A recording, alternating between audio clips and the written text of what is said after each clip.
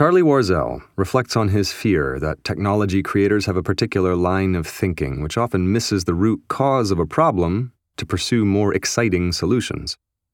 From Galaxy Brain, read by Carl Miller for Curio.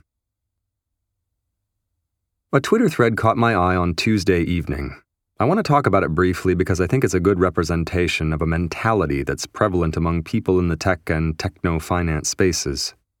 It starts, as these things often do, with a musing from Elon Musk about population growth and birth rates, and kicks off a little whiteboarding in public session among some men who solve problems.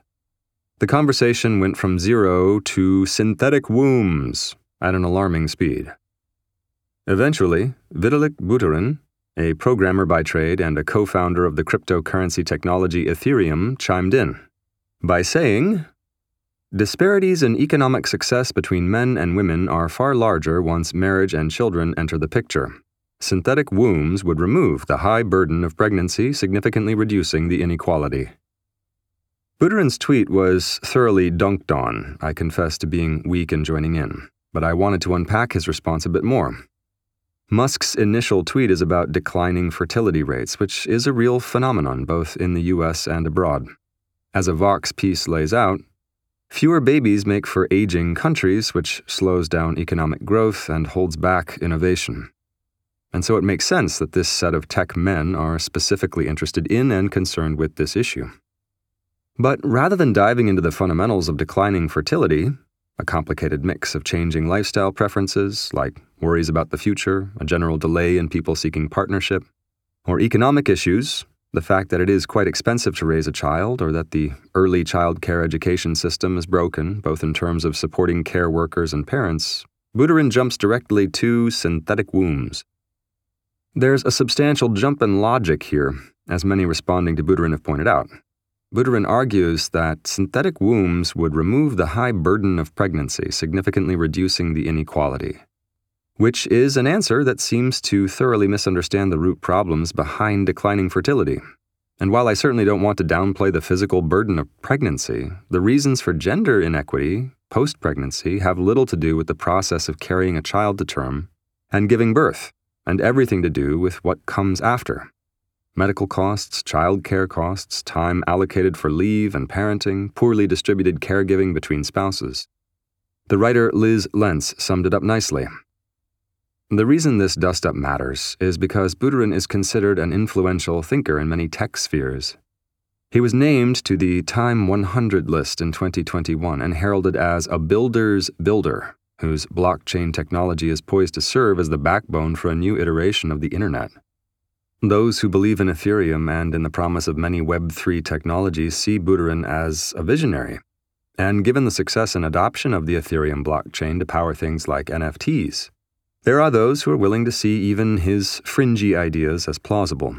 Here, for example, is another influential techno-determinist defending Buterin's synthetic womb idea and comparing criticisms of Buterin to early critics of IVF. This, of course, misses the actual criticism of Buterin. The issue is not whether this synthetic technology would be bad or unuseful on its own.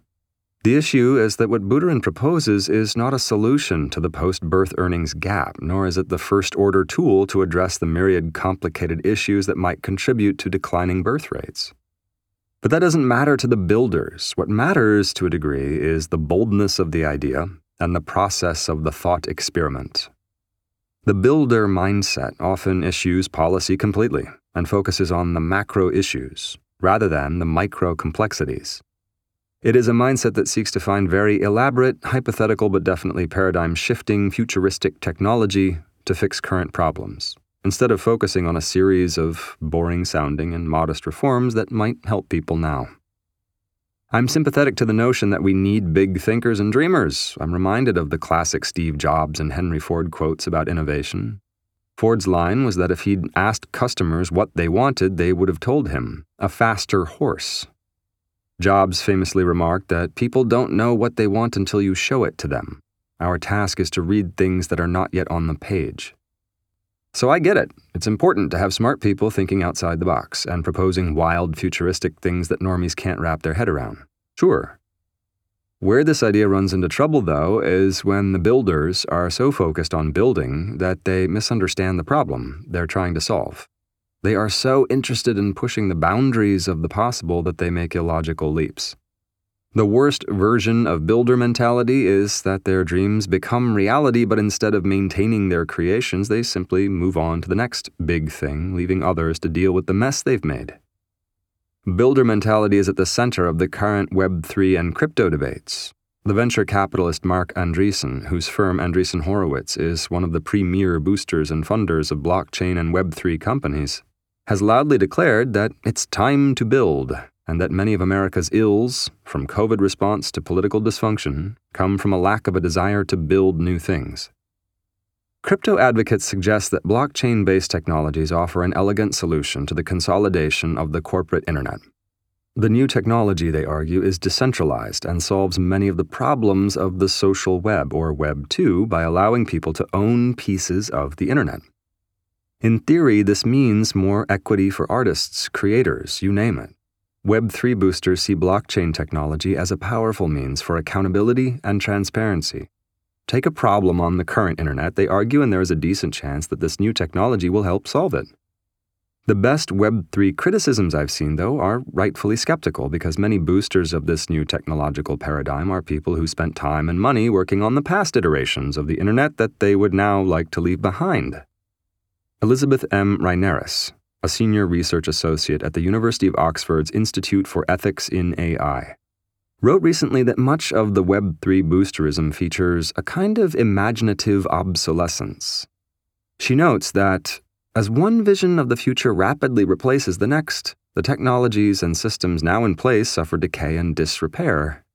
Our imaginations and resources are once again diverted from fixing or rehabilitating what exists. Meanwhile, familiar problems inevitably resurface. Imaginative obsolescence also upends efforts at effective technological governance, and perhaps that is exactly the point. There are plenty of shallow and lazy criticisms of crypto and Web3, but Reineris' concerns strike me as extremely reasonable. Already large NFT marketplaces are confronted with the content moderation problems of the platform-based internet. Despite the transparency and decentralization ethos, there is plenty of abuse and fraud. Web3 might very well help to automate processes and eliminate the need for intermediaries, but these features don't solve for the messy nature of the human operators behind all platforms and economies and technologies. There is also the chance that they create their own problems, some that we can foresee, a hyper-financialization of, everything, and some we can't.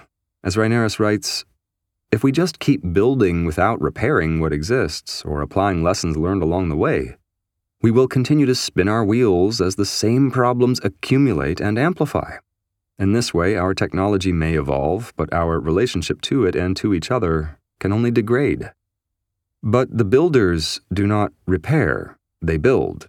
That's because building is virtuous, unlike, in their mind, criticism, which is passive and vampiric in nature. Building is active and generative. It is a de facto good to build, regardless, perhaps, of the outcome. Maybe they're right, and the good the builders do will outweigh the bad. But if we take their ambitions seriously, and I do, it's worth asking whom the builders are building for. On that point, I found this language in a blog post from Andreessen Horowitz's Chris Dixon, arguably Web3's most prominent investor booster, called Why Web3 Matters, pretty interesting.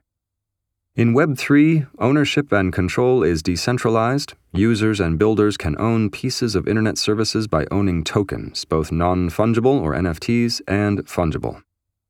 Web3 is about ownership for users, but also importantly for builders. The real question then is whether that distribution between users and builders will be equitable. Perhaps it will, but again, I'm skeptical that the decentralization of money and power proposed by Web3 won't merely consolidate power for a small class of early entrants, builders. It seems many builders do not appreciate or value criticism. Andreessen's It's Time to Build essay addressed this head-on. Here's a modest proposal to my critics, he wrote. Instead of attacking my ideas of what to build, conceive your own. What do you think we should build? It's a standard bit of deflection. But what I think this deflection ignores is that there are plenty of people advocating for solutions. They're just of a more boring bureaucratic type than the builders would like. Maintenance, not demolition and remodeling. What do synthetic uteruses have to do with Web3? Nothing beyond the way these ideas are raised by people like Buterin and quickly embraced by his acolytes. Both ideas rely on a particular line of thinking, one that seems to run the risk of missing the root cause of a problem in service of a more exciting solution. Speaking of a very specific tech mindset, I found this Hacker News post that asked, "What do you think of the Wordle guy not monetizing it, rather telling?" This is just one post, but I do believe that Wordle's success has scrambled the brains of people in tech who have a reflexive desire to monetize things that are popular. As it turns out, Wordle's creator, Josh Wardle, is familiar with this Silicon Valley mentality and actually designed the game with that idea in mind. Here's what he told Slate in a great interview.